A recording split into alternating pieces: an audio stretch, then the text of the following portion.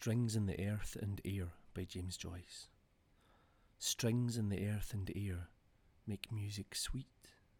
Strings by the river where the willows meet. There's music along the river, for love wanders there.